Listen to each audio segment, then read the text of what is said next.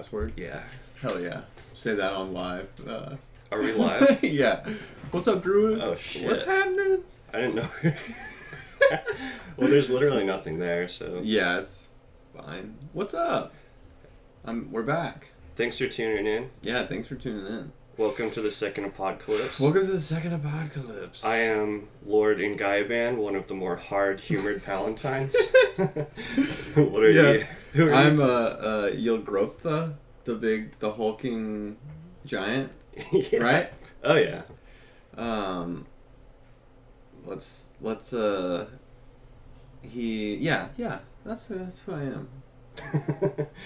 Just squaring up against Nair. And Nair calls him short or something. Yeah. Proyas does. You think he's... It's like, I think it's a dick joke. Yeah. Taller than he is, or shorter than he is tall, or longer than he is short, or some shit. Yeah. I don't know. What's up, Jeff? He says, This is random. Every apartment complex has dog treats, but no candy for humans. What the fuck, dude? You just gotta Damn. cut out the missing variable and eat the dog treats, I guess. True. One day we'll be scrounging for dog treats, wearing fucking nuclear hazmat suits and shit. Druid says he's a bag of kiri today. Nice, dude. A dime sack of kiri. Let me hit that. Yeah. No, like, what was I thinking? In Parasite, that girl eats all the dog treats before she realizes they're for dogs. Dude, that show, or that movie, sorry. It's okay. It's really stressed me out. Really? Yeah, super stressful. They released a special edition in black and white after they won the Academy Award. Oh, great. Which I'm not sure what it does or doesn't do for the thing, but yeah, maybe that's just what you do when you win big. Yeah, probably. I liked how Bong Joon-ho made his statues kiss. Did you ever see that picture? He won 2 Oscars and he was like pretending they were kissing each other. That's awesome. Yeah. I love it. Mm-hmm. Well, it feels good to be back. I've been in a vortex of having a baby and then there being like really spooky, scary complications and being in the hospital for a long time, and now pediatricians saying we might have to go back to the hospital if little Mo Angus doesn't gain weight. But it's good that we're doing this because it feels more normal. You know? Yeah. Yeah, I mean, crazy that you have that sweet little baby out there. Yeah. Little Nayu. Yeah, my first son. My first son, Nayu. Druid says, how is little Sarl? That truly is the actual nickname. He's good, man. He's super chill. Is just vibing, but he doesn't gain any weight. He loses weight. So the pediatricians are all freaked out and making us also wigged out, but we're doing our best to try and make him get some weight today. But yeah. Needs those gains. He needs to gain some weight. Little Sarl. The coppers. We gotta teach him that. First words. I really enjoyed this chapter. I had a fun time reading it. Oh yeah. It was a good one. It's exciting. Yeah, he needs some protein shakes for sure. Do you feel like ripping us off? Ripping into us? Ripping ass on this intro? Sure. Here we go. Well, we're at the Endymion Heights again. Yes, chef. And I quote, "The event itself was unprecedented. Not since the fall of Cannae to the Skilvendi hordes had so many potentates gathered in one place, but few knew mankind itself lay upon the balance. And who could guess that a brief exchange of glances, not the Shriya's edict, would tip that balance? But is this not the very enigma of history? When one peers deep enough, one always finds that catastrophe and triumph, the proper object of the historian's scrutiny, inevitably turn upon the small, the trivial, and the nightmarishly accidental. When I reflect overmuch on this fact, I do not fear that we are drunks at the sacred dance, as Protathus writes, but that there is no dance at all. Drusus Commune, Compendium of the First Holy War. Damn, that's chronic. Yeah. That was actually super fire. Mm-hmm. So is he referring to whenever Kellus locks eyes with Zarias at the end? You think so? Yeah. When Zarias notices it's like a love triangle. It's chaos. Mm-hmm. And Zarias is like... It's like, oh, fuck. He's looking at scales! Kill it! The old monkey man is just... He finally got found out. Yeah. He was pushing it, walking up the stairs so easily. So easily, yeah. So primordially. Fucking ancient simian something. Mm-hmm. Yeah. Australopithecus. Yeah. But that's a good one. That's a good thing. Yeah. This thing kind of reminded me of the Council of Elrond at Rivendell, but Rivendell, not Dale, but like a Bakker version. Swashbuckling, rapey, scary, black sludgy. Yeah, phallic. Very phallic. Yeah, like arguing, or I mean, I guess they argue at the Council of Elrond, but not. Yeah, it's just a different vibe. It's the flair of Bakker, but you're right. It makes a lot of sense because it's kind of all right, here we go. We're gonna get going. I love at the end whenever everybody like is so stoked. They're like, we're going on the Holy War, and they're like throwing their clothes off and running around. Dude, I finished the book the other day just because I was impatient while you were busy having a baby, and they just all go get wasted immediately after too. Yeah, I forgot about that, but they directly just start partying down. Yeah, it's so chill. And Jeff said he's referring to Archduke Franz Ferdinand, and that's what man, Jeff and I are on the same page, dude. Because it's like World War One, like just the most fuckery. Like it was all just on this pendulum. It was all ready to crumble, and then just this one thing happens, and then it's all just pops off. Yeah. There's I reread this reread of the chapter by this author J.M. Reed. It's jmd-read.com. He does a chapter by chapter breakdown of I think like 4 or 5 of the 7 books. Oh wow! I read his Crazy. stuff as I was reading it the first time because I didn't understand what the fuck was going on. Are we plagiarizing him? No, but I might. But not play. Great artists steal, right? Yeah. But he mentioned the epigraph, which is the fancy name for the quotes at the beginning, to be exactly what you said, Jeff. The whatever reference to the Archduke Franz Ferdinand. That was the final catalyst to World War One. Yeah. Oh, wow. He was blown the fuck up by Gavrilo Princip of the Black Hand anarchist group, I believe. Oh, dang. And I just picture them as like mustache twirling with the circle bomb. Mm-hmm. Yeah. Like cartoon ass. Yeah, like the rope wick. Mm-hmm. Oh, man. Well, cool. Yep. What are we, are they just kind of walking to the chamber or whatever? They're walking to the meeting? Walking after midnight? What's happening in this first experience here? Let's see. Kellus is reflecting on the incalculability of the Holy War.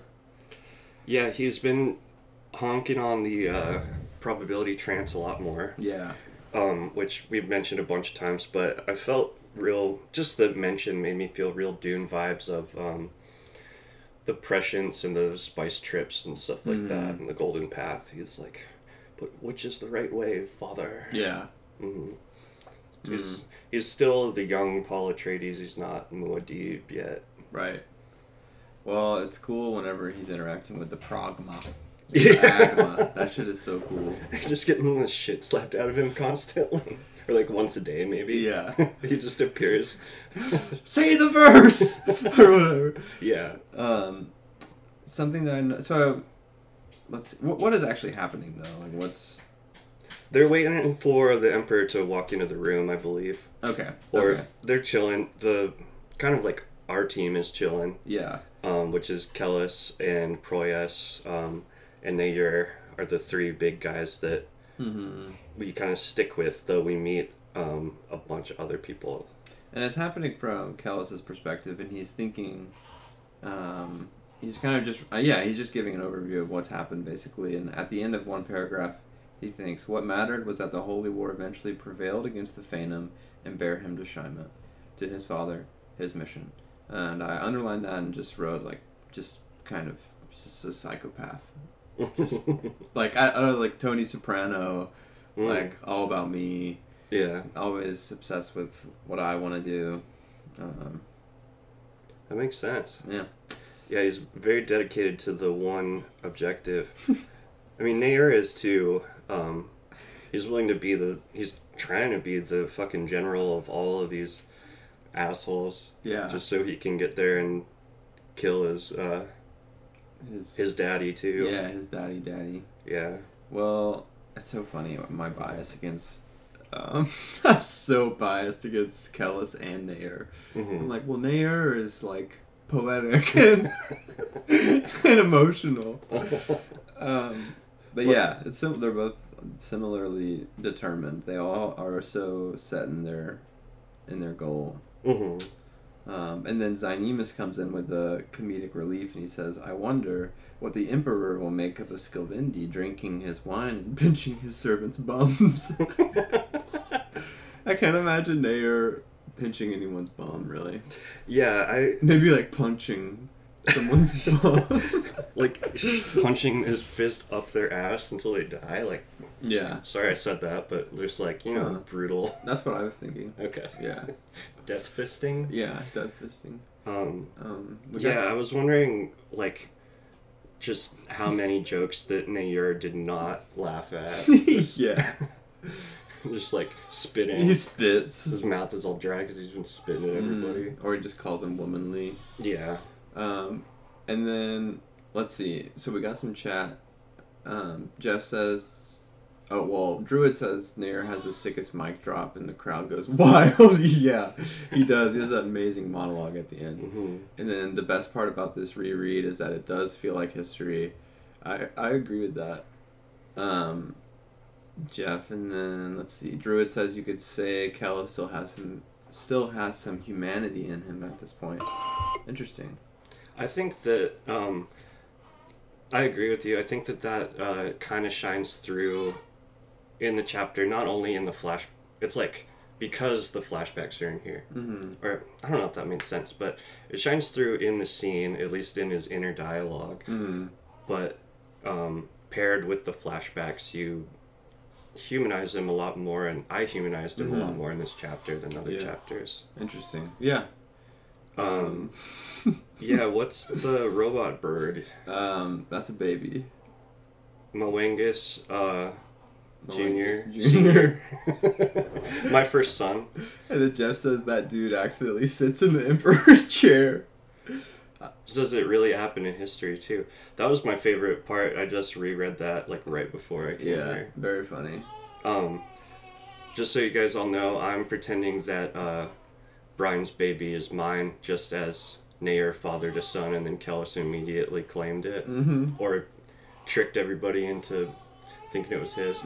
I read online that there might be a jokely going on.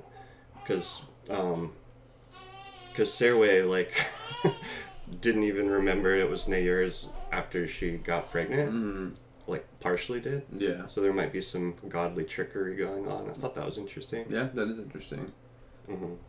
But yeah, my son is making a ruckus. Making a damn ruckus. Nice. He's I guess humans make sounds. Humans make sounds. He probably wants a bottle or some milk. Ripped from the void. Well, let's talk about the pragma. Kestriga Ejacule. Ejacule. There's so many good names in this. I know. The senior brethren. Oh wait, yeah, senior brethren of the Dunyan. Exactly.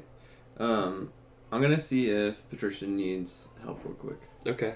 I'm sorry. You're good. My fatherly instincts are wanting to make sure I'm not being a deadbeat dad. I'm gonna be just like Kellis and be a deadbeat dad. No, that's fine. And then take all the credit for it. I'll be right back. The pragma, like, what did Brian say? Come jackal? A senior brethren of the Dunyain, and it says that the meetings between such men and the young boys in the Dunyain usually resulted in anguish for the latter, the anguish of trial and revelation. So, we get the long meditation scene broke up into a few different flashbacks. I mean, it's all one flashback broken up into a few different sections, but it really seemed like a point of illumination where it was like, obviously it's a arduous fucking 7 days of him repeating words, but that this, like, one scene alone more than anything was like the point of illumination in his life where he understood his mission, like the initiation into Dunyan manhood, I think, in a way. The first words they exchange, the pragma says, or asks, "You have drunk your fill as they directed you," which, I don't know if this was being literal or not. I was wondering if maybe Kellis, like, drank some speed potion or something, because the sentence, the logos is without beginning or end, is 7 words, so it means he would have to meditate for 7 days straight. Mm-hmm. I mean, I don't think he's being watched the whole time, so he could sleep, but if you risk getting the shit slapped out of you if pragma finds you lacking. Yeah. So, yeah, that was curious, but inconsequential to the story. 7 days. I think it's the logos is without beginning or end. Yeah. So, yeah, the logos is without beginning or end, young Kellis. Do you understand this? And Kellis says, "No, pragma. Though he still suffered fear and hope, he had long before overcome his..." Did you already talk about this? No, we're here. Okay. His compulsion to misrepresent the extent of his knowledge. A child had little choice when his teachers could see through faces. That's actually really good lesson that I feel like I learned whenever I was in treatment. Somebody asked me a question that I didn't know the answer to, but I you kind of want to know the answer or whatever, and he was like, "It's fine to say you don't know." Mm-hmm. I was like, you're right. You became fully embodied. Yeah, I became fully embalmed. And Jeff says he's a monk, so he has the strength. Yeah, I know this whole part gives me fucking Buddhist monastery trauma. Back in your days of being a baby monk. Back in my days of being baby monk. Yeah, so he's got the humility to admit that he doesn't know at least the full extent of the answer, which is like, I don't think we see much humility in Kellis other than maybe in the last book telling Esminette that she is his blind spot. I think that's like the only other thing. Yeah. That I can remember anyway. But yeah. But he's also this like eager beaver little fucking ass dude, and he's like he interrupts him just because he wants to hear the story. Like he's like so excited about it, and the dude just slaps the shit out of him, sends him rolling across the hard stone. Kellis scrambled back to position and wiped the blood from his nose. I know, he slapped him so hard. The blow is a lesson, nothing more. Among the Dunyain, everything was a lesson. The pragma regarded him with utter dispassion. That was like the best part. That's what I underlined. Yeah. Utter dispassion. Just like, if anybody slapped me and made no facial reaction, I'd just stare back in shock. It would be scary, yeah. I mean, I'd be shocked if anybody just slapped me out of the blue, but... It would be odd if that happened. Yeah. Yeah, he says, interruption is weakness, young Kellis. It arises from the passions and not from the intellect, from the darkness that comes before. That's the name of the book. I know. Well, and then, so he kind of just drilling Kellis about what the Logos is and why, and it's kind of similar to some fucking Benny Gesserit shit of like, are you an animal or are you a human? Ooh. Good one. Because of the quandary of man. And the goddamn quandary. I know. So he says, indeed, and Okay, so Kella says, because like beasts, man stand within the circuit of before and after, and yet he apprehends the logos. He possesses intellect. And then the Pragma says, indeed, and why, young Kellis, do the Dunyaid breed for intellect? Why do we so assiduously train young children such as you in the ways of thought, limb, and face? And then Kellis says, because of the quandary of man, capital Q, capital M. Oh, yeah. And what is the quandary of man? And then a bee comes into the hut. Fucking bee! But it doesn't matter. I know, I'm so curious. I love that, though. It kind of, like, it really puts me in the scene, because it, you know, in movies, things can feel so, like, clinical almost. You're like, this is a scene, and they're in a room, and you don't really get immersed in the world outside of the room. Mm. But there's like a fucking bee coming in, and you're like, oh shit, this is happening in a whole world. It's like the bee is there, and then, oh, I'm in Ishual, and I can see the mountains and stuff. I really appreciated that. Yeah, that's chill. That makes sense to me. I was just like, what's gonna happen with the bee? Yeah. I don't know. We're still worrying about that bee. Mm-hmm. What's the quandary of man? The quandary of man is that he is a beast, that his appetites arise from the darkness of his soul, that his world assails him with arbitrary circumstance, and yet he apprehends the logos, which is, to me, is the same thing as that consciousness is the parent of all horrors. Yeah. I have that shirt on right now. Oh, that's sick. Wait, no. No, that was the, truly... What is it? We do, in all honesty, hate this world. Yeah. The fucking, shout out Heaven's Gate cult. I love these shirts. Druid said, there are tales of masters of meditation able to spend months in a trance. Oh, for sure. That sounds exhausting, but Gnostic. also epic. Oh, Yeah. Gnostic, for sure. Yeah. This whole thing, to me, is like Theravada Buddhism, but like nihilist, kinda, cause so Kella says he's afflicted or whatever, and so the Pragma asks, young Kellis, are you a perfect instrument of the Logos? And he says no, and then he says, why is that? And Kellis says, because I am afflicted by passions. I am my thoughts, but the sources of my thoughts exceed me. I do not own myself because the darkness comes before me. Excuse me. Don't go excusing yourself and make me look sloppy on the pod. Oh no, you're fine. You're a vibe. He says, indeed it does, child. What is the name we give the darkness that come, the dark sources of thought? He says, legion. We call them legion. That's heavy. That's very heavy. What is it called? Is there a specific word in Buddhism for the chaos of the mind or whatever? Or, well, is it just dukkha? Like dukkha, yeah. Some fucking dukkha. I know some Buddhist stuff, but not nearly as much as you. I just thought it was interesting that he says, I am my thoughts, because at, like, the local place here, Wild Heart, I've heard people say, I am not my thoughts a bunch. Like, that's what gives me comfort from the fucking intrusive thoughts of me, like, doing something crazy. Like, when you have the urge to just flip your car over on the highway. It's just neurochemicals and your brain. Your shitty ass brain. I mean, that's the thing. That's the darkness that comes before, though, is all the conditions that lead up to that thought arising. Mm-hmm. And then there's the moment of like, am I this thought or am I not this thought? Like, am I an animal or am I a human? Do I possess intellect or am I a beast? Kind of situation. Because, some people like hit their wives and fucking do crazy shit. Yeah. No, for sure. And like, our own brains do generate, or minds generate. So Jeff just said that he was 12 again. It gets me every time. Bro! He's wild. Good to be back. That was great timing. I'm 12.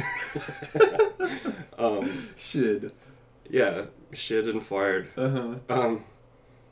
I forgot what I was talking about, but... We're all friends here. Bakker's tripping a lot in this chapter, or perhaps not tripping, but it makes me wonder what I wrote down here. Okay.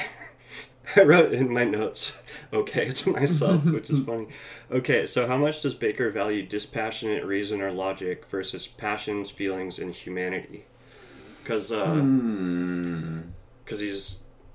he as an author is scared of AI destroying meaning in the world and probably, I don't know, going Terminator on us or something. But Right. but that's what keeps us like wild and human and feral to some degree, is not being robot. Well, not being robots. But I guess we're trying to be in between beasts and robots.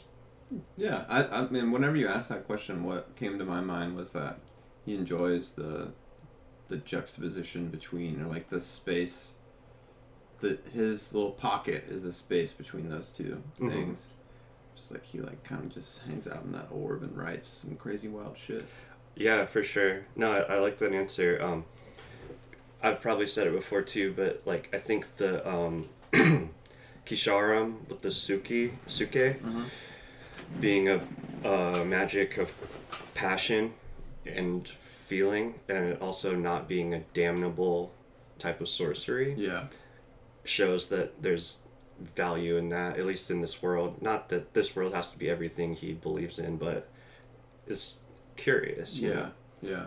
But I feel like we hang out a lot more on the ration, logic, intellect side of shit. Perhaps just because of the characters we follow, like all the Nasirimbers, and Kamian's all up in his own head, I guess, too. Yeah. He's just in a pity whirlpool. Sorrow Swamp. Yeah. Swamp of Sorrows. That's a place in Dark Souls. Oh, cool. There's a place in Virginia called the Great Dismal Swamp. I'm gonna go there this year, I decided. Really? Yeah. That's sick.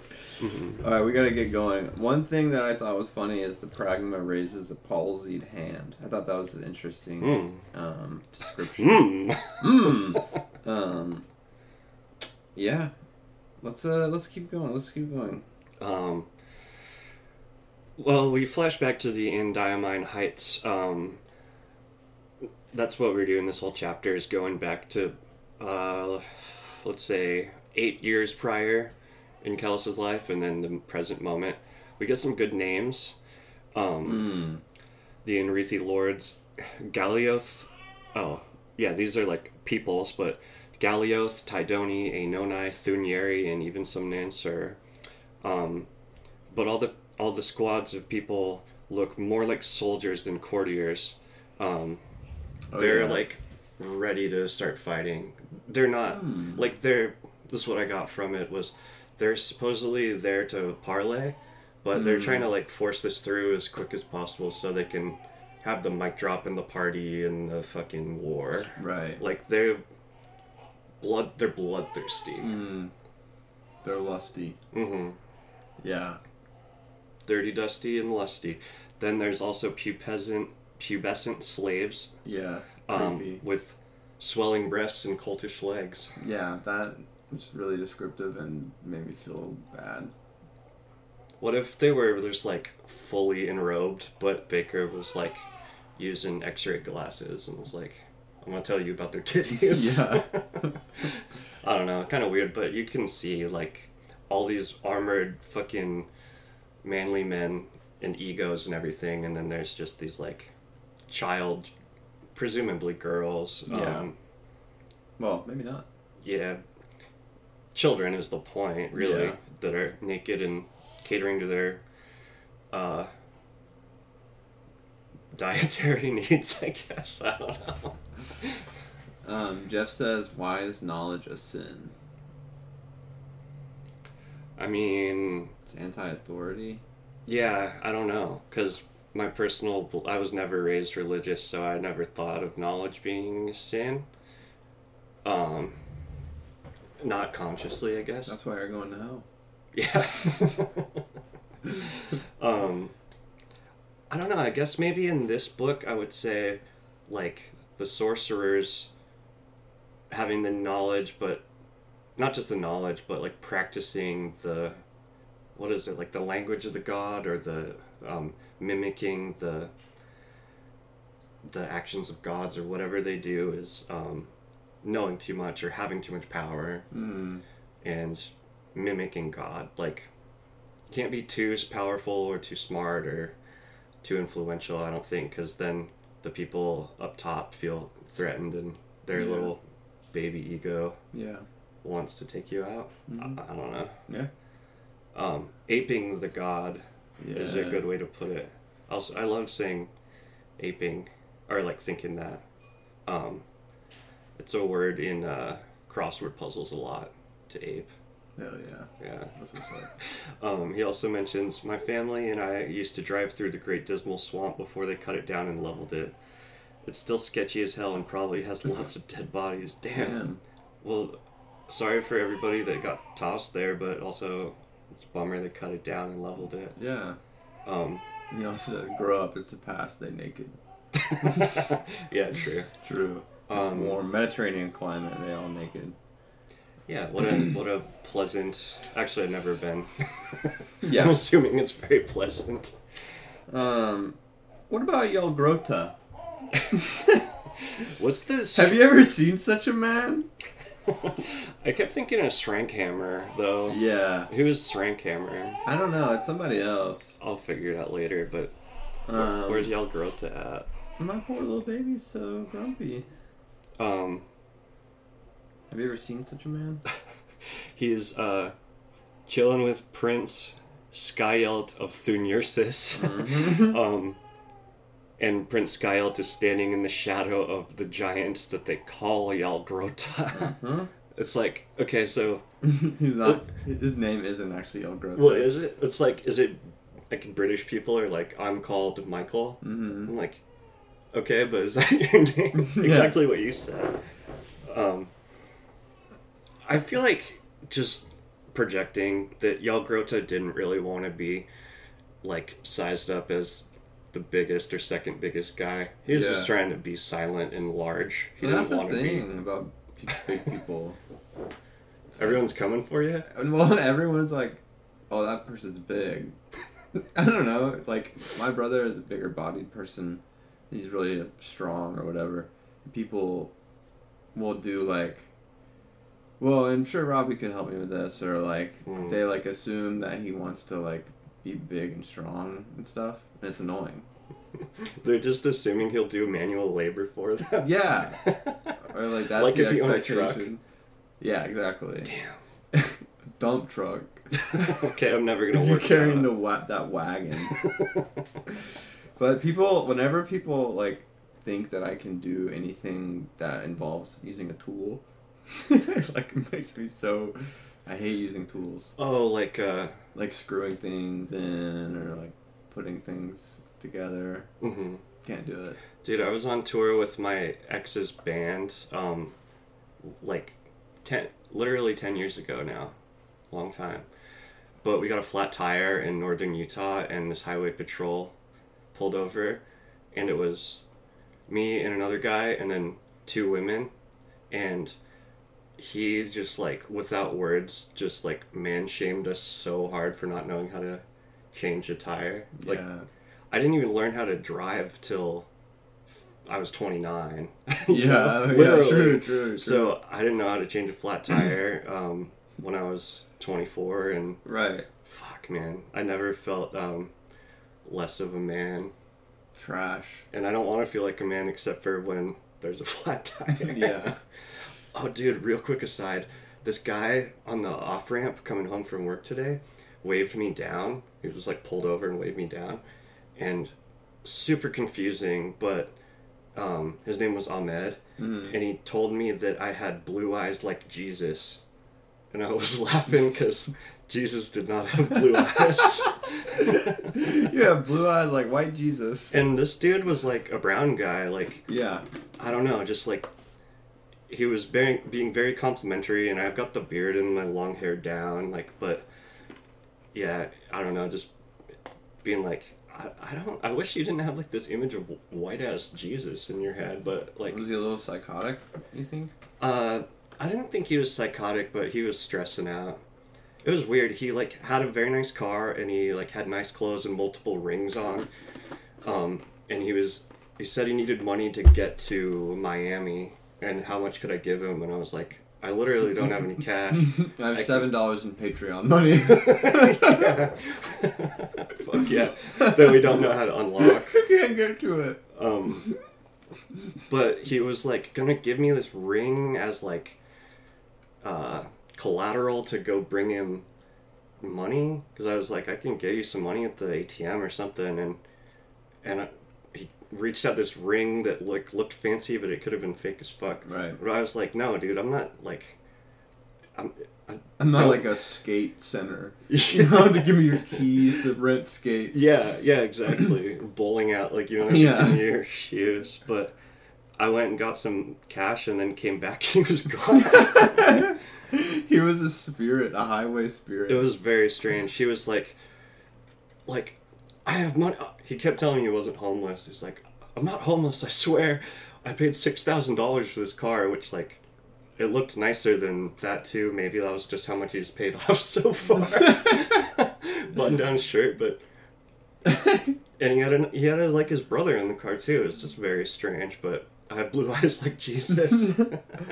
I hope people don't think we're making fun of this person, but... Oh, Ahmed's the homie. Yeah.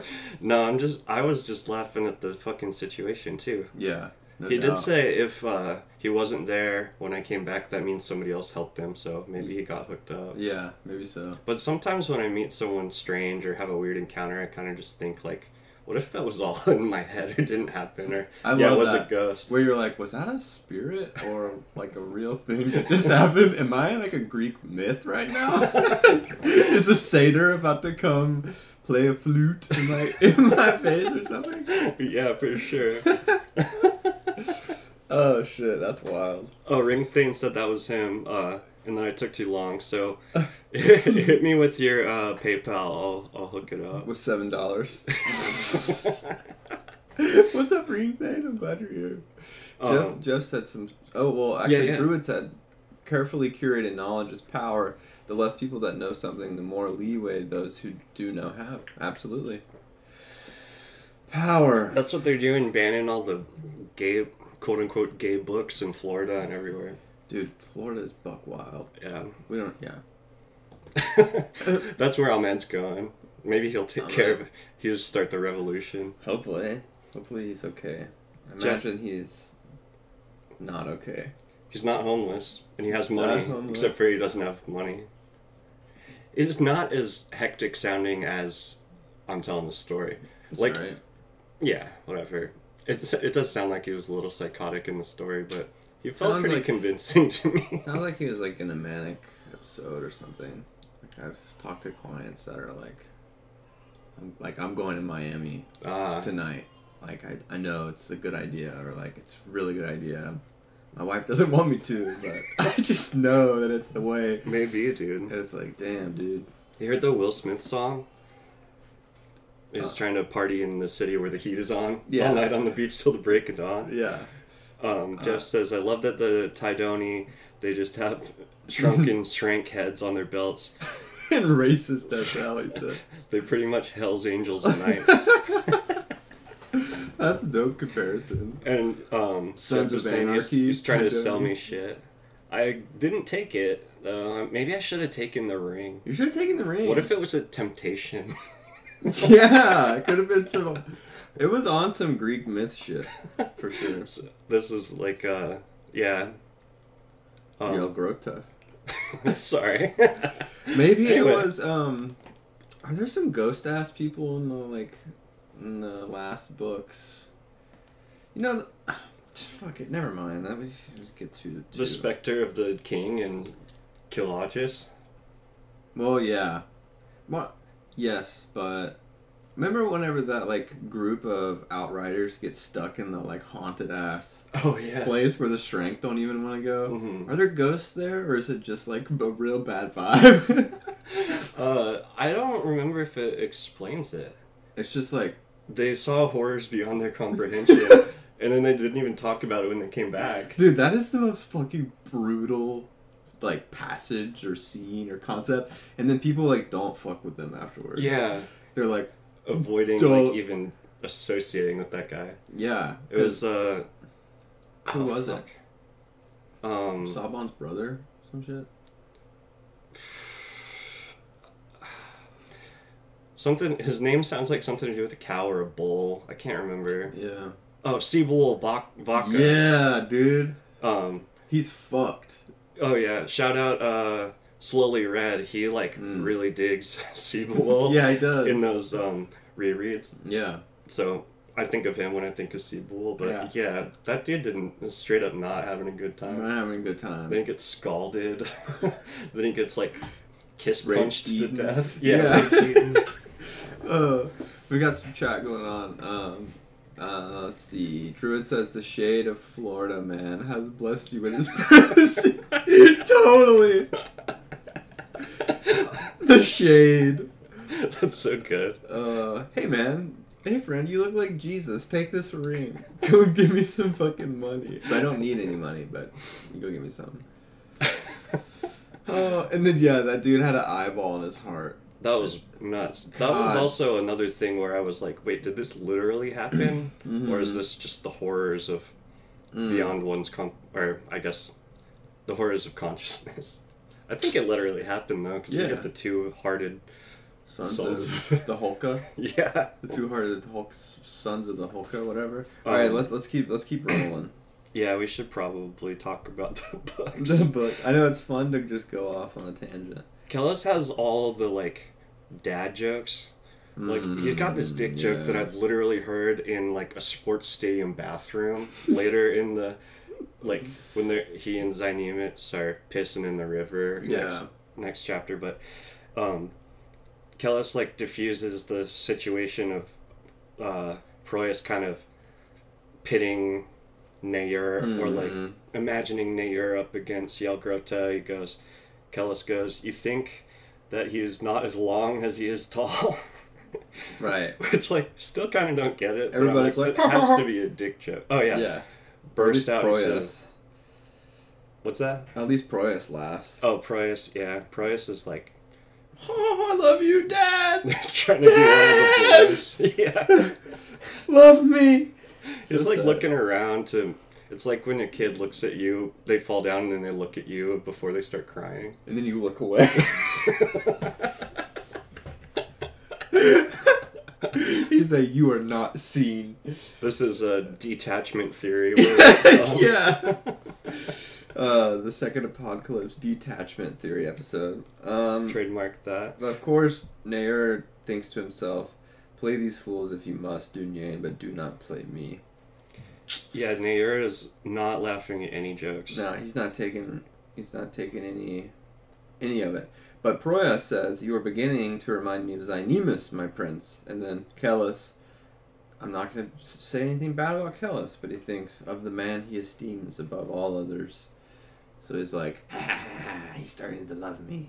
Yeah. This chapter with the internal dialogue that explains the plot is nice because it's easier to understand than other chapters that I've read, but it reminds me a lot of the David Lynch Dune, where they the studio just wouldn't let him have enough time to make they wouldn't let the movie be long enough, so they just cram in facts. People just think facts out loud, or think the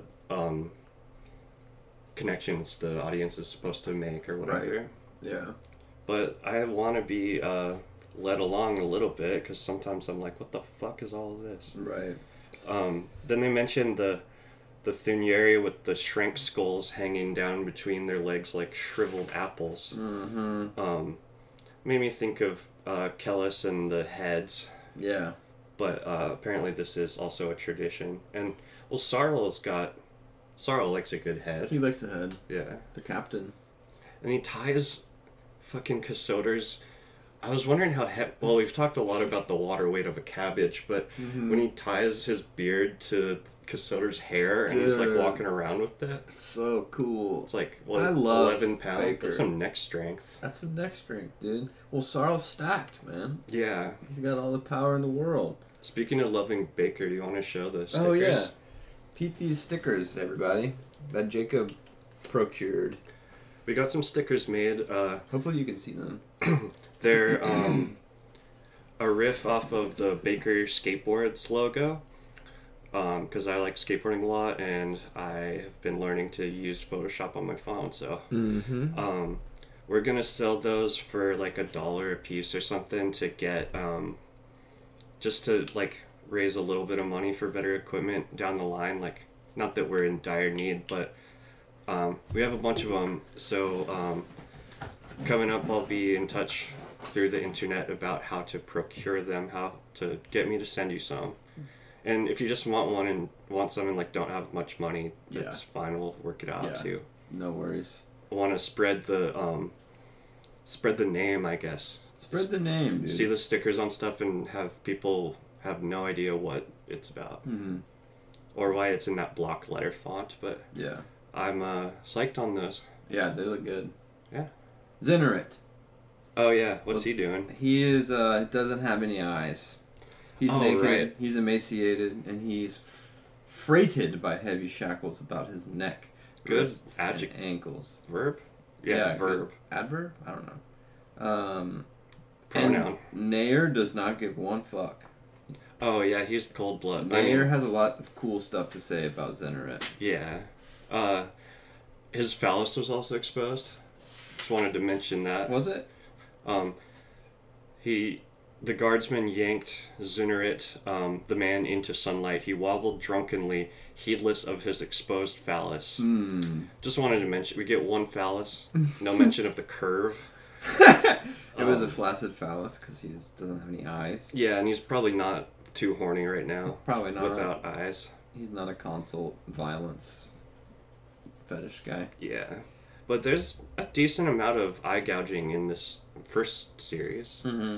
Yeah, there is actually lots of it. Okay, but then we get into more Kellis and Pragma, young Kellis. He is being tasked with repeating a phrase, which is the logos is without beginning or end, and then he says that 7 million more times. Yeah, a lot.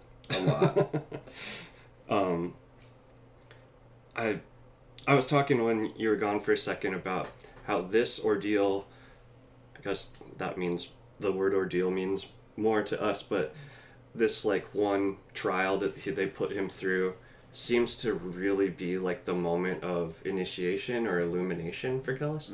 Like, he's been raised in the Dunyain like since he was born. Obviously he's like genetically engineered, but I think he really goes through like his not conversion but conversion in this.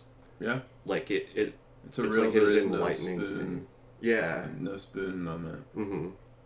More than anything else, like, it seems like this really just made him who he was, more than this one event made him.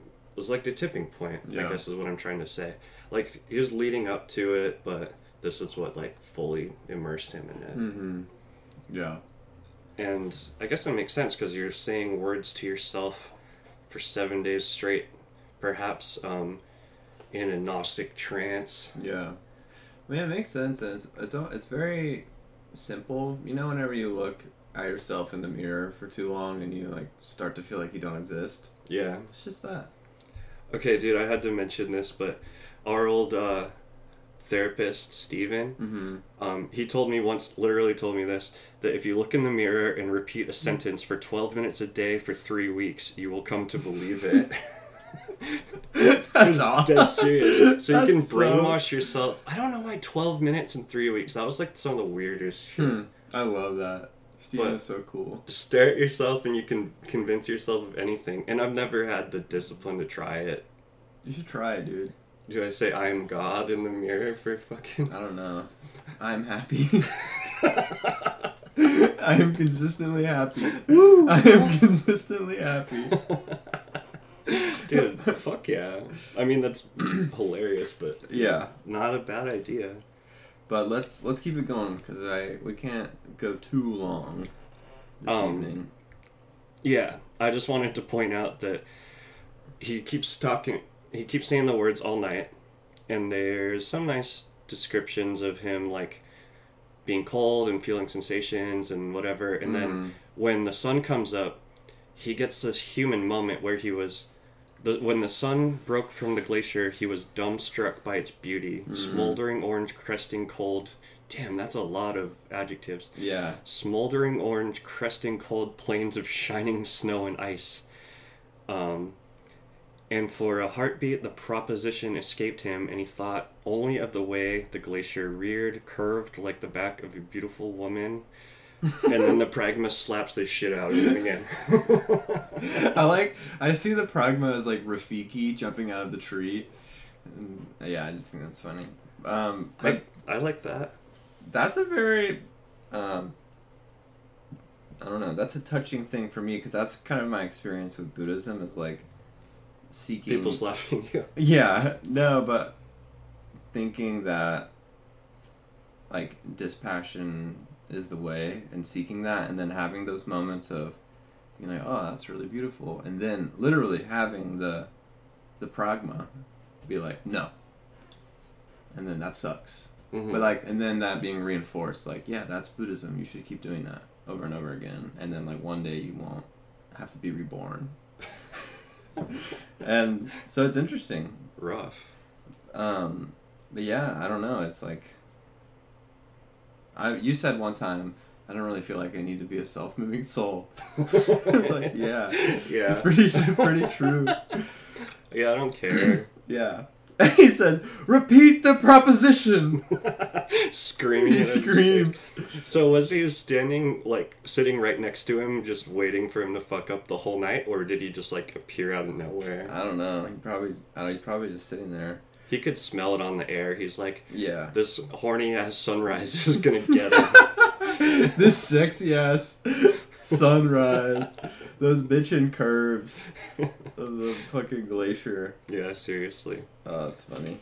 We skip back to present time. Yes. Jeff mentions Kellis is pulling his Zin card from his deck. He uses other people's personalities to influence others, and uses the Zin card to trick Proyas. Yep.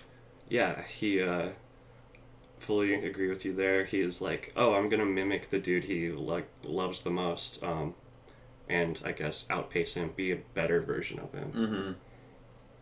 Mm-hmm. Kellis is having some daddy thoughts. Yeah, he thinks to himself, they were in a labyrinth, 1,000 halls. So he's kind of trying to come to grips with what's going on as far as the stakes of the Holy War and what he needs to do to be able to manipulate it. Mm-hmm. Manipulate it. And he's like, man, these idiots really believe that I'm a prince. Yeah, he's like, I think he says that it was easy. Yeah. Which, like, man, I wish I had the acting skills or the swagger to just... Well, do I wish that I could manipulate people? For fun, you know, just like some fucking Frank Abagnale shit, the Catch Me If You Can guy. Mm-hmm. That'd be so sick, except for him not being a doctor or a lawyer, but just to be, like, convincing of something else just for fun or entertainment. Sounds really cool. Yeah. Trick your way into, like, the VIP section of the concert or something like that. Right. Some people got it like that. Oh, yeah. They can just be like, well, yeah, Mm-hmm. you'll do it. Jedi mind tricks. I kind of do that sometimes. Fuck yeah. Teach me You're your like, ways. "No, you Start should- slapping me. Here's why you should give that to me. Here's why you want to give that to me. Yeah, if you phrase it in how it benefits them. Yeah. There's some use of, I learned this word yesterday, some use of enthymeme in this chapter. Enthymeme is an element in logic. It's an argument in which one premise is not explicitly stated. So my understanding is you lead somebody to the conclusion themselves, and then they think it's more genuine or powerful because they thought of it. It's literally Inception from the movie Inception. Yeah. Not somebody telling you what to do, but you thinking that you came up with it. Right. Which is how Kellis's dreams play into this. He tells everybody that he's dreamt of the Holy War. Right. Which may or may not be true because his dad has dream called him. Yeah. Doesn't matter if it's true or not, but he plays really humble. I guess a lot of people are claiming having dreams and prophecies about the Holy War, and one could not walk 10 yards along the face, he said, without seeing some hermit screech and gesticulate about his dreams. And somebody was like, well, why do yours matter? And he's humble. He's like, I don't know, maybe they don't. I don't know. And then Kellis, this is what he's doing. By claiming to be less than what he seemed, he moved men, even learned men like Proyas and Acamian, to hope or fear that he might be more. So that's my enthymeme point of discussion. Yeah, that's your fucking dissertation. That's awesome dissertation shit right there. Thanks. Jeff is mentioning act like you belong. Yeah, I guess I like to try to sneak into the, well, knock on wood, haven't gotten caught here yet, but sneak into the movies just by going in the exit. And my dad is like, my dad's like upper middle class, like, academic dude, but he likes to do, so he's got the money to pay for a ticket or whatever, but he likes to do the odd sneakeroni. Sneaky? Yeah. He's a sneaky boy? Occasionally. That's funny. Like, he snuck onto the field of this college football game last year or something. Oh. Like, he just went there early, but then decided he, like, wanted to be, like courtside, basically. Huh. And he was down there just, like, chilling with the coaches and stuff for some reason. I don't know. Just a white man in America. just doing whatever he wants. Pretty much. Just fracking the land. Fracking the land, yeah. But he taught me that if you're wearing a coat and you take off your coat or jacket and hold it in your arm, it looks like that you've been inside. So, I don't know. Oh, damn. Like, that's what I do if I'm at the movie theater, and I guess if it's fall, spring, or winter, not summer. Yeah. I try to pretend like I've been in there. Yeah. Acclimated to the temperature. Acclimated. While you go on, I'm going to check on Patricia and the baby. Okay. Druid says that Kellis isn't really lying, though. He is a prince, just not in the way they think. Yeah, for sure. I didn't know until, I think in the second book, when he gets caught and circumfixed, that he was claiming, like, I didn't, for whatever reason, register that he was claiming to be a specific prince of a place, the Prince of Atrothal. Or, like, maybe that was just, like, a vague region, not an actual city. Even though I don't know if they fucking have princes anymore in Atrothal. But, yeah, I thought he was just more of a vague, like, powerful personality, but, like, throughout this. So, that he wasn't lying so much specifically, but you're still absolutely right, Druid, that he's still a prince, he's just not the fucking literal prince. Druid also says, easier to speak oil and manipulate truth instead of lying. True. The best lies have a grain of truth in them. And, they're greased up with Mwama oil. Jeff says that he's walked into anime conventions. Day 2, no one cares. Fuck yeah, dude. I think I saw like Kobe Bryant in some fucking basketball playoffs and I don't know, years back now, because I went at halftime with my dad and people smoked at halftime. I don't even know if people smoke cigarettes anymore, but like we just like hung out in the smoking section outside, and then they didn't check tickets on the way back in, so I got to see this basketball playoff game, which was kind of exciting. Well, still rolling with my Brian-less commentary. Hopefully I'm hitting the right points. But there's some commentary on dreams that I wanted to talk about. For the people of the 3 C's, dreams, no matter how trivial, were a serious matter. Dreams were not, as the Dunyan had thought before Moangus' summons, mere rehearsals, ways for the soul to train itself for different eventualities. Dreams were the portal, the place where the outside infiltrated the world, where what transcended men, be it the future, the distant, the demonic, or the divine, found imperfect expression in the here and now. And man, I really like dreams. I keep a running note in my phone where I log my dreams, and I don't know, I don't keep them super specific usually, maybe some more detail certain days, but like the new Dune movie too, before the title or the like studio logo I think pops up, that has the throat singer dude say dreams are messages from the deep. In the Solusa Secundus, whatever those soldiers are language, I forgot. And man, I really want dreams to be more like prophetic or magical or spiritual than they are for me, but it's usually like, for me, it's like usually something like this. I had a dream gas price went up to $6.39 and I was pretty angry about it. Or another dream was my toenails were painted either blue or green. So my dreams are typically mundane, and I just like want it to be more of a supernatural mystical experience. But you know, perhaps I don't have that calling. Perhaps my dreams are just mere rehearsals and ways for the soul to train itself for the different eventualities, like getting a pedicure. Can I say something about dreams? Of course you can.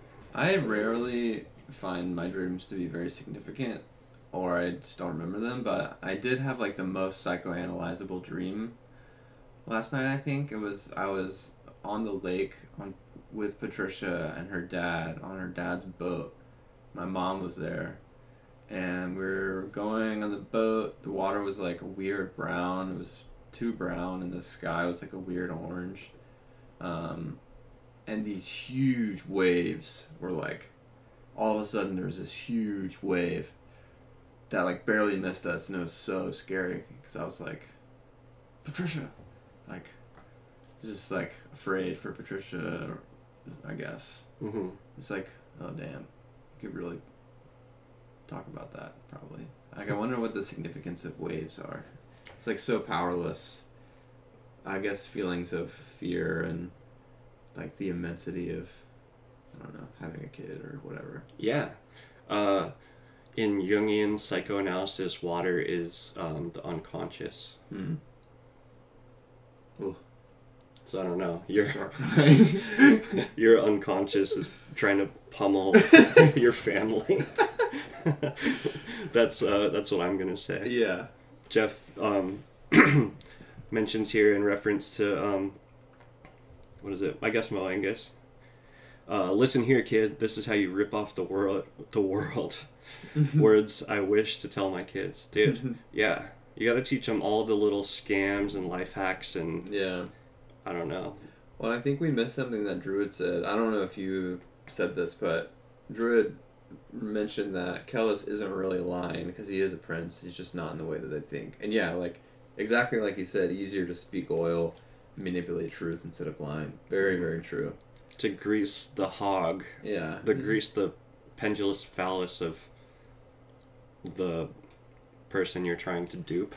I was just gonna say, I guess that's a white lie, and I'm like, of course it's white lie.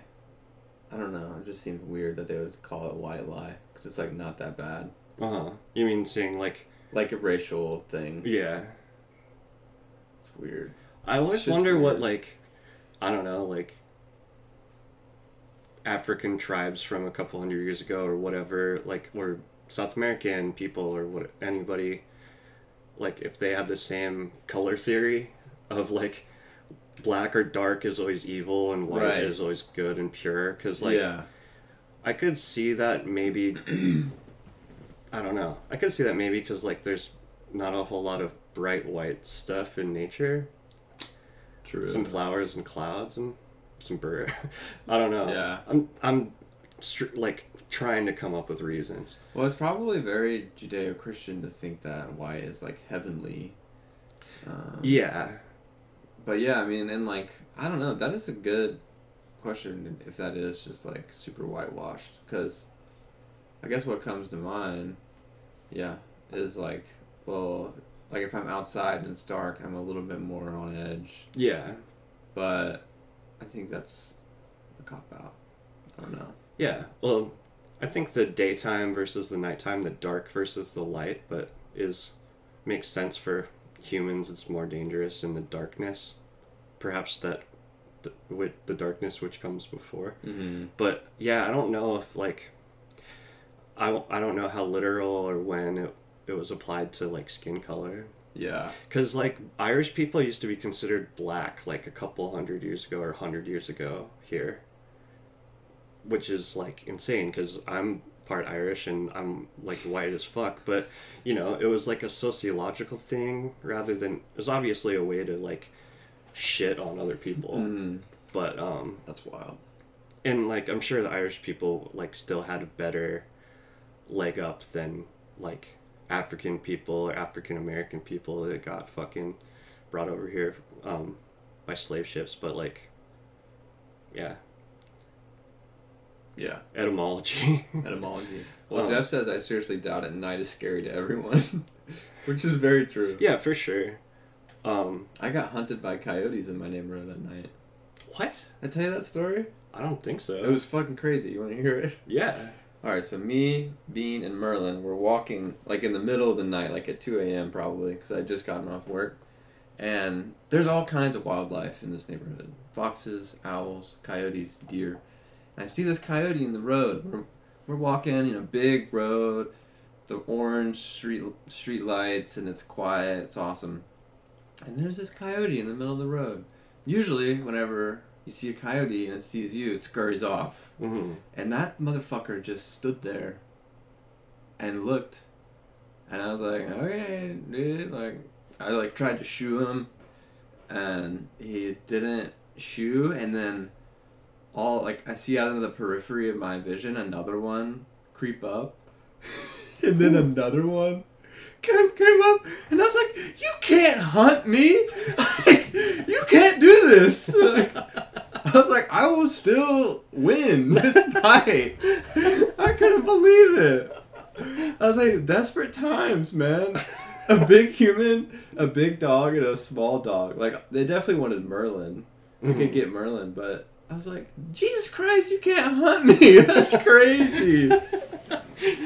Not in my neighborhood. Not in my neighborhood, man. NIMBY, not in my backyard. Oh, shit. It's all good. Oh, but anyway, that's my coyote story. Jeff also said brother. I feel like leaving that out would be unfair of me. Unfair. What's up? He wants a coyote jacket now. I wish you would, my name was Coyote.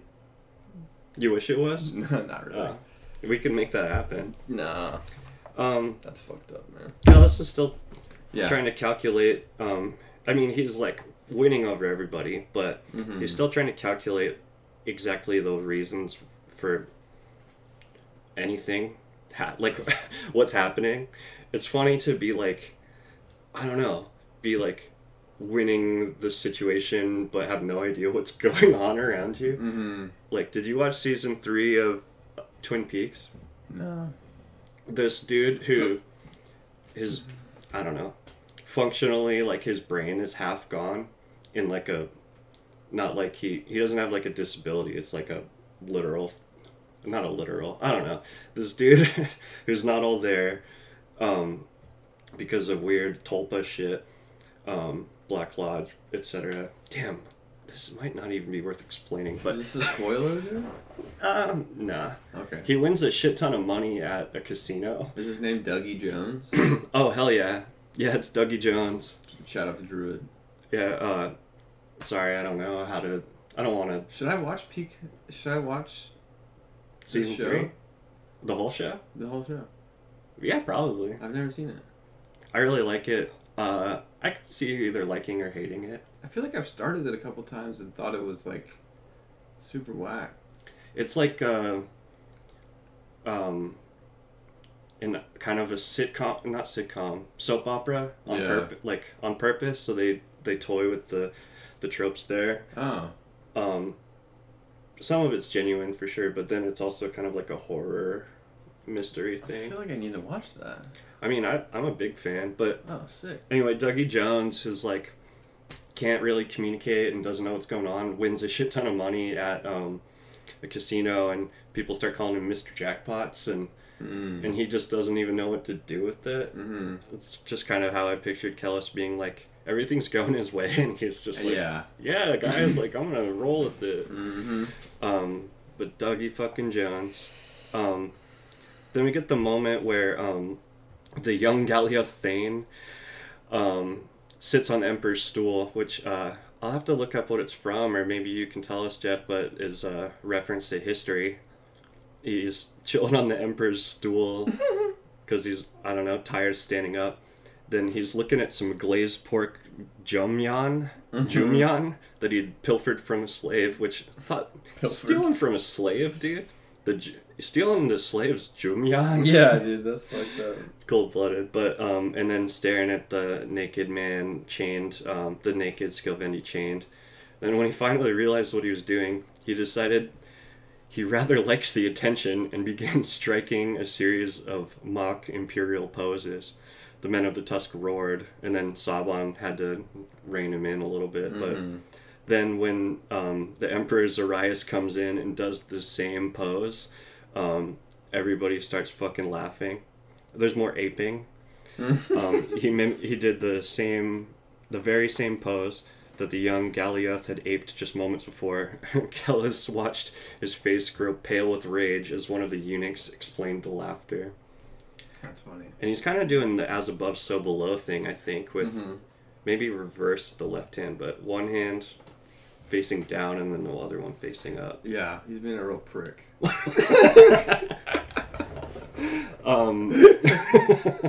That's all my commentary is. Fuck yeah, dude. Here's Jared's recommendation about Twin Peaks. You can skip half of season 2, but season 3 is some of the best stuff David Lynch ever filmed. It's a great meta-narrative about TV, media, and how it affects the collective unconscious. Oh, damn. I thought it was just some cheesy-ass show. I didn't know. No, it's not just there's definitely some, like, cheesy on purpose stuff. Which is cool. Yeah, I like that, yeah. It came out in 1991, I think, and my mom said that she used to watch Twin Peaks with me as a baby. Oh, really? So I was 2 years old, and just when I learned that, like, last year, pretty recently, I was like, oh, yeah, that's why I'm fucked up. Because you got brainwashed by David Lynch. Dude, there's some scary moments, especially if you're alone. Hell yeah. I got scared. I need some horror in my life. Well, it was on, like, cable TV back in the day. Yeah. So the first 2 seasons don't have, like, gnarly horror. Yeah. Because they couldn't show too much fucked up shit. Yeah. But the 3rd season's it was, like, direct to HBO or Showtime, so... Oh, cool. It goes... They go wild out. Yeah. Jeff mentions about the Gallia Thane sitting... one of the Franks sat in the Emperor of Byzantium's, stool, I guess. The Emperor was short, so he always sat to look taller during the First Crusade. So he wasn't confident being a short king. He had to get the booster seat. Get that booster seat, like fucking... What's in Game of Thrones? What's the fucking... Tyrion? No, not Tyrion. Tyrion's awesome. Joffrey? Joffrey. Mm. He needs a booster seat. Yeah. He needs to choke on some pork. Some pork jumyan. Yeah. Dude, that would be cool. Recipes from the apocalypse. This is from the second apocalypse. Recipes? Yeah, hell yeah. So this is the moment where Kellis is, when he's pondering everything, he notices one face that he can't solve. Yeah. Which is the face of Skeos. Yes, a different face among the councils. Troubling face. Which I thought was kind of funny. How troubling. He knows trouble when he sees it. Big trouble. Chaos. It was the subtlest of incongruities, a vague wrongness that drew his attention at first. He's like sized him up. He's an old man, obviously gets respect.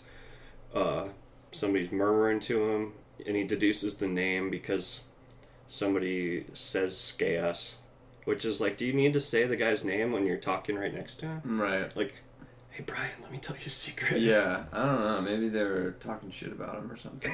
Yeah. This monkey man over here. Yeah, he walks like a freaking ape. I bet his phallus isn't even that pendulous. Yeah. But, except you know it is. He's He's got hanging the big. skin spy. Yeah. Greased thorn. But he decides this dude is wrong. Yeah. Just like not a human. It's like not something's good. wrong. A single indecipherable face among a welter of transparent expressions. Scaius, are you my father's work? Dad? Is that you? That's when you hear a noise and you want to make sure it's like someone you know. Mm-hmm. Like, Dad, please, is that you? Just say something if it's you. I don't know. I remember being scared for fucking moments like that. Yeah. My dad probably just pretended it wasn't to mess with me. Yeah.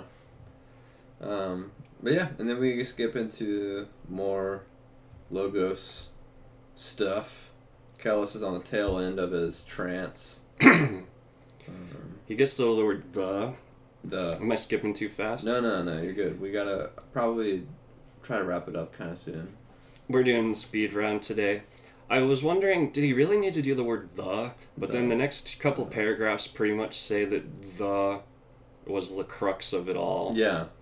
Which I didn't really get, but he gets to the no thought. No thought, just vibes. Except for I don't think he allows Cringe. himself any vibes. No. But no thought. Unconditioned. He breaks free. He's now a self-moving soul that will never have fun or feel pleasure or fucking... Yeah, I'll just chase the carrot of intellect. Mm-hmm. Like a dweeb. A dweeb. But he's like hench built up. Yeah. There is some stuff later on they talk about that I think is pretty interesting. But it's later on. Jeff says scaring your children is a God-given right. Yeah, dude. And then there's some Twin Peaks advice from Okay. Druid. If you want to check that out after, probably. Drew says... What? I'm just reading it. Oh, you're good. Yeah, that's good advice. I'm definitely going to watch it. That's another thing we can discuss too. Hell yeah. Because I'm a big fan. Zarias, back in the present, Zarias is trying to challenge Nair with Zunarit. Yeah. He's like, I fucked you guys up. See, here's proof. And Nair's like, that's nothing. I don't even see that person. yeah, he's just stone cold. He's like, well, haven't we not broken him? You have broken nothing. You've broken nothing. I liked Kellis realizes that Zarias is accustomed to recovering from blunders. Yeah. He's quick, he's clever. I know, yeah. Darius does this double, like, seesaw, dipshit, fuckhead. Like, he's the emperor. He's having a moment to shine. Yeah. Maybe get a little polish a little shine. They definitely have a little tit for tat. Zarias is like, well, yeah, to break one man is to break nothing, I suppose. It's too easy to break a man, but break a people, surely this is something, no? And then he keeps on goading him, and he says, your people, Skilvendi, broken at Cayuth. Weren't you at Cayuth? And Nair, this whole scene, okay, Nair really gets knocked down a couple pegs in this scene. He really has to commit to the story that he and Kellis are spinning. And I imagine it's really difficult for him, and it makes me feel bad. But he doesn't say anything to that. He doesn't, like, come back with a retort too much, but he does say, I was schooled at Cayuth, which I thought was cool. Circled that. Schooled! Yeah. And then Zarias goes, where are you now? He finally got the W. Yeah. And then he just says, Compass was my lesson. And he starts going in, and it confuses the Emperor. And yeah, war is intellect. Yeah. We get a strange term that he's monologuing, but Nair says that about Compass, and from the Skilvendi he learned the importance of Gobak Zoi, the moment that one must read his enemy from afar and strike at the instant of their imbalance. I think that shows just how revered war is and how much of a part of the culture is that there's like 1,000 words for snow type of thing. Yeah. There's the Gabaksoi. But he drops... The moment. Yeah. That special moment. Flow state. Oh, yeah. But like you said, the war's intellect line is like the hammer. Yeah. Because that shows that he was there when Confucius was maybe at like his proudest moment up to date in his whole life. Like, biggest victory ever for sure. Oh, shit. Yeah, that's when he was laying face down in the mud with the dirt in his mouth. I did not even connect the two. Oh, yeah. Oh, damn, get fucked. Yeah, There's so a beast. check this out. He drops that, the get fucked line, war is intellect. The shock was plain on the imperial nephew's face, and Kellis wondered at the force of these words. And it's tense, but yeah, he fucks him up in a way crazy. that just... It's like, you and me are the only ones that get this. Yeah. Although at that moment, Nair was like laying in blood and mud and horse grease, but... Yeah. But Compass doesn't know that. Compass might have thought Nair was skulking in the shadows with his knees in the dirt. That's true. Druid says that right here, Nair has to prove and fight against his masculinity at the same time. He's definitely... I feel like it's against his ego or his desire, but he definitely knocks himself down a couple pegs, like humbles himself to make a point, to be believable, I think, where he'll, I don't know, it's like if you get somebody that gets their ass kicked that admits they got their ass kicked is like so much better than somebody that's like, oh, it was close, like you should see the other, you know, right, like, I don't know. It shows you stronger if you could admit to what happened. Yeah, and it's like it's okay to say you don't know something. Yeah, like they taught you at Cumberland Heights. Druid, I'm sorry. He said, "My God, I just got the cringiest Zoomer Gamer Gear ad." I'm sorry, dude. I don't know how to turn the ads off this shit.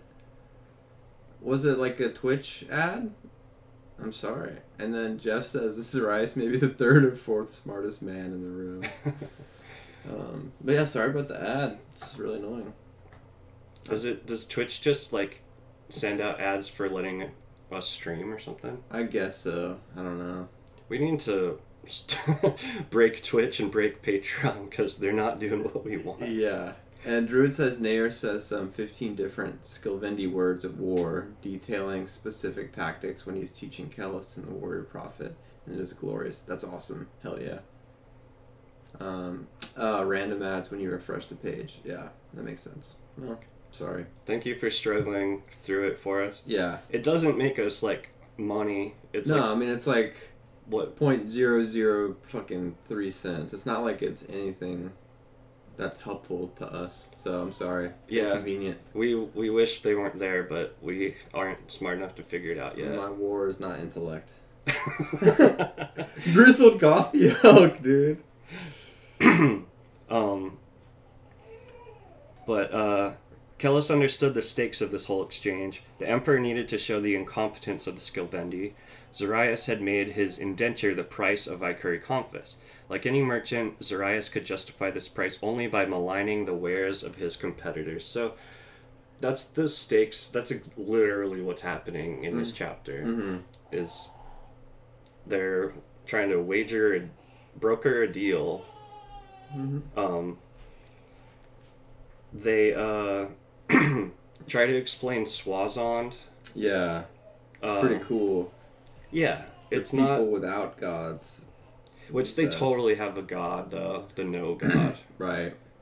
But yeah, I still prefer Nair's own explanation later, but we'll get to that at some point.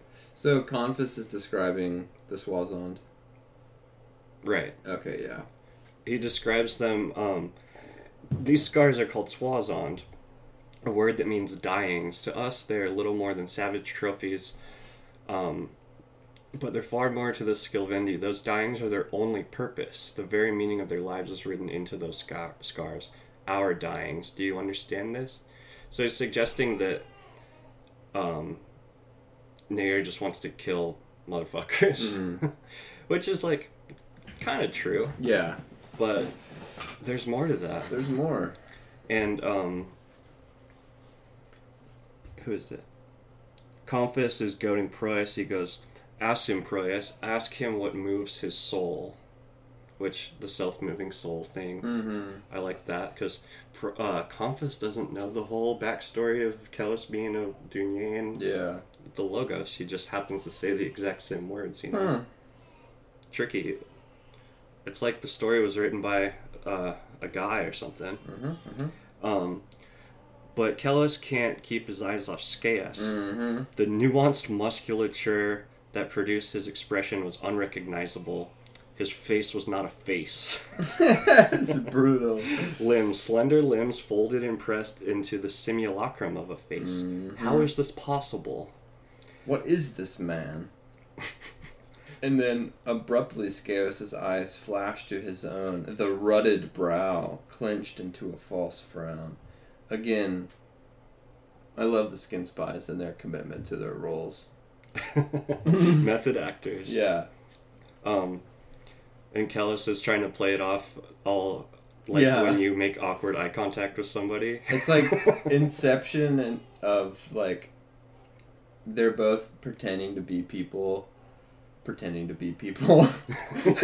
Dude, yeah. You know what I mean? For sure.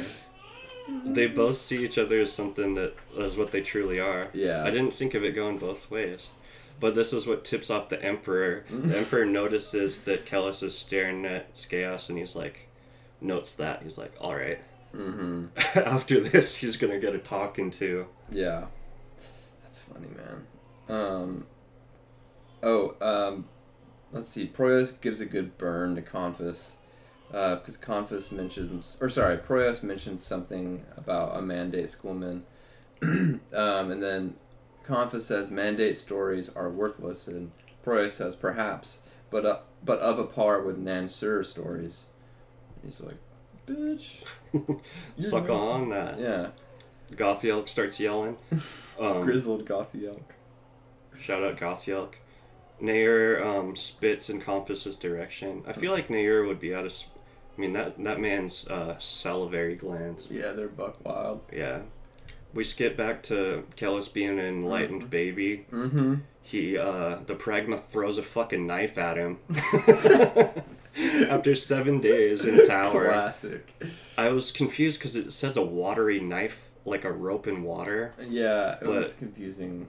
It's a knife. It's a knife. It's a knife. It just throws a fucking knife at him. But Kellis uses his ultra powerful instincts and muscles, and the fucking pommel slaps against his palm.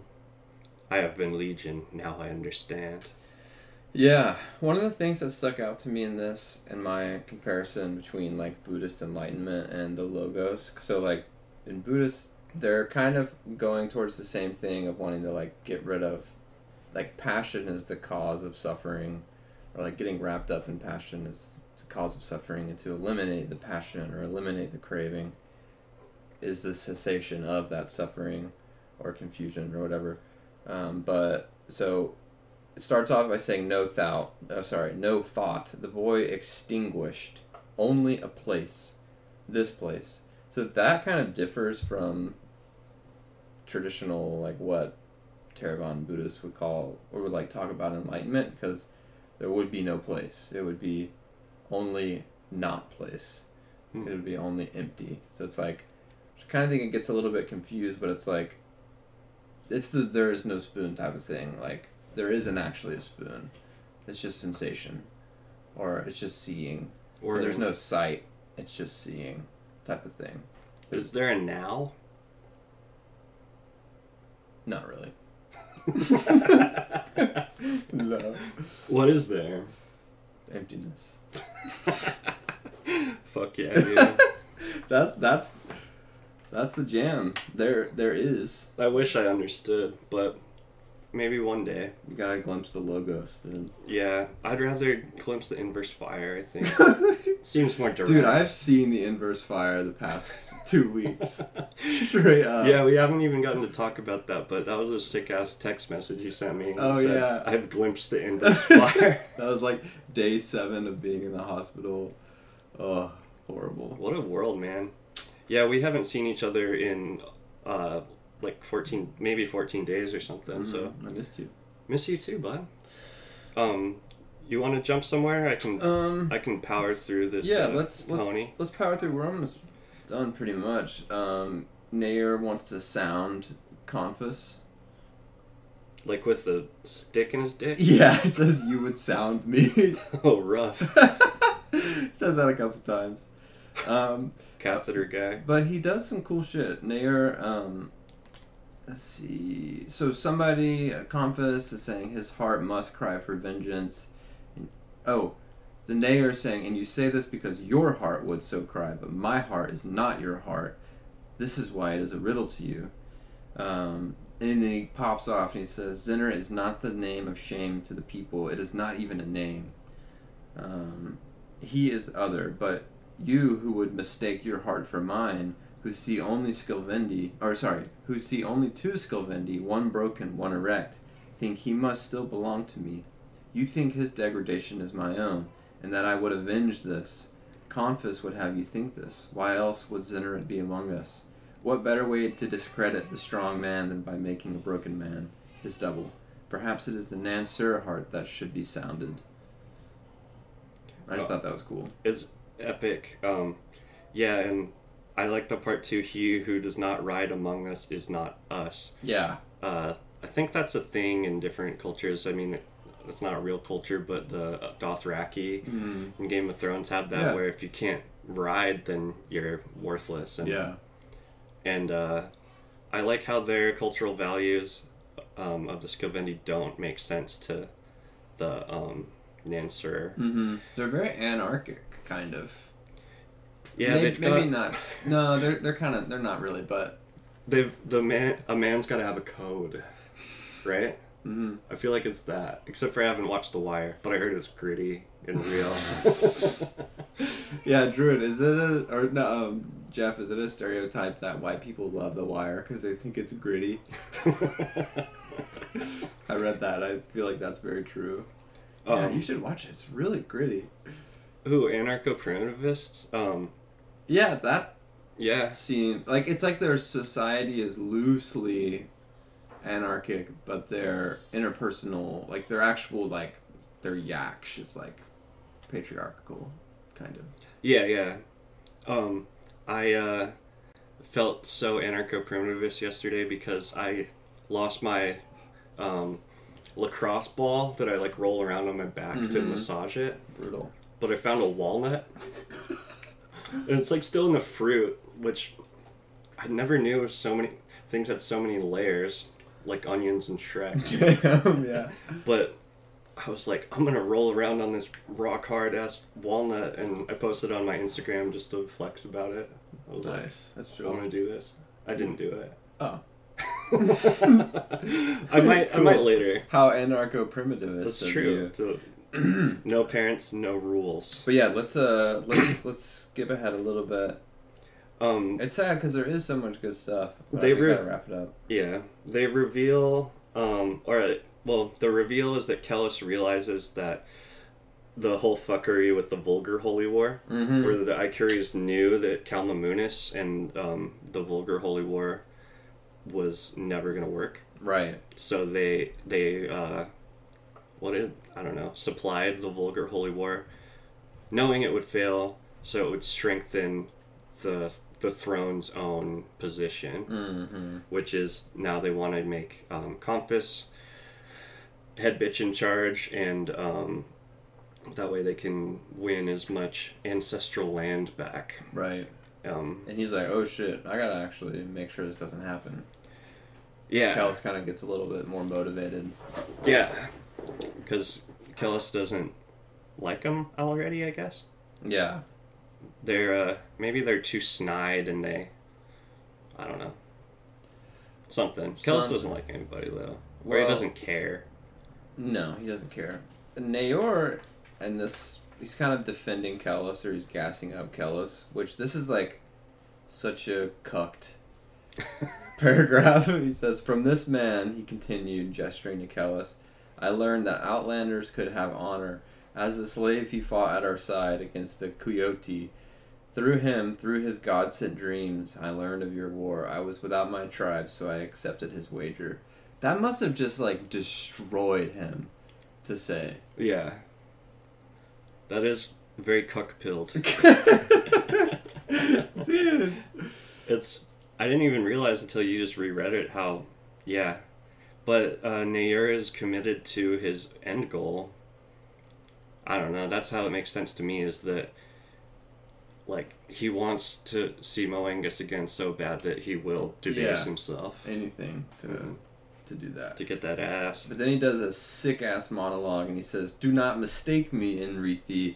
In this much, Confus is right. You are all staggering drunks to me. Boys who would play at war when you should kennel with your mothers. You know nothing of war. War is dark, black as pitch. It is not a god. It does not laugh or weep. It rewards neither skill nor daring. It is not a trial of swords, not the measure of wills. Even less it is a tool, a means to some... Even less is it a tool, a means to some womanish end. It is merely the place where the iron bones of the earth meet the hollow bones of men and break them." So fucking sick. Dude. I will not regret your losses, he says. He pops off and everybody loves it. He keeps going too. I know. He just starts getting brutal. And he goes, and talking about how he's gonna fucking kill the Phanom and rape the wives, slaughter the children. And when I sleep, I will dream of their lamentations and be glad of heart. And all the great names are like, yeah, we like this guy. Yep, they're contemplating in stunned silence. And then Gothielk is like, he hates openly. okay. Yeah, he who hates openly can be trusted. He who hates silently is bullshit. Yeah. His shit is fucking bullshit. Mm-hmm. And then Saban says there's wisdom in the heathen's words. This is where everyone's like, okay, let's party. Yeah, everybody gets so hyped. The one dude has 2 different scrolls from Mathonet, which I feel like is it just, there's one yes and one no? I guess so. So he's like, okay, now we'll open the yes. Yeah. He could be ready for either situation. I don't know, I guess. But yeah, he doesn't even get to finish his little thing, and everybody, the roar of the assembly reverberates throughout the Emperor's garden, and it's just, it pops off. Mm-hmm. They're going to war. Kellis kind of jumps in and backs Nair up a little bit. It's a good speech, but I feel like he kind of already knocked it out of the park. Like, maybe just getting the follow-up from a cultured non-swine brute or whatever, like, secures his position, but I think Nair kind of already earned his spot. Yeah. They're psyched on him, dude. And, they love him. And Zarias is fucked. Yeah. The handsome face of Ikuri Zarias then turned to him as terrified as it was enraged. Classic Zarias. And then Kellis, knowing that Zarias is going to try to make him come talk about why he was staring at Skeas, or maybe do even worse, was like, we got to get out of here. Yeah.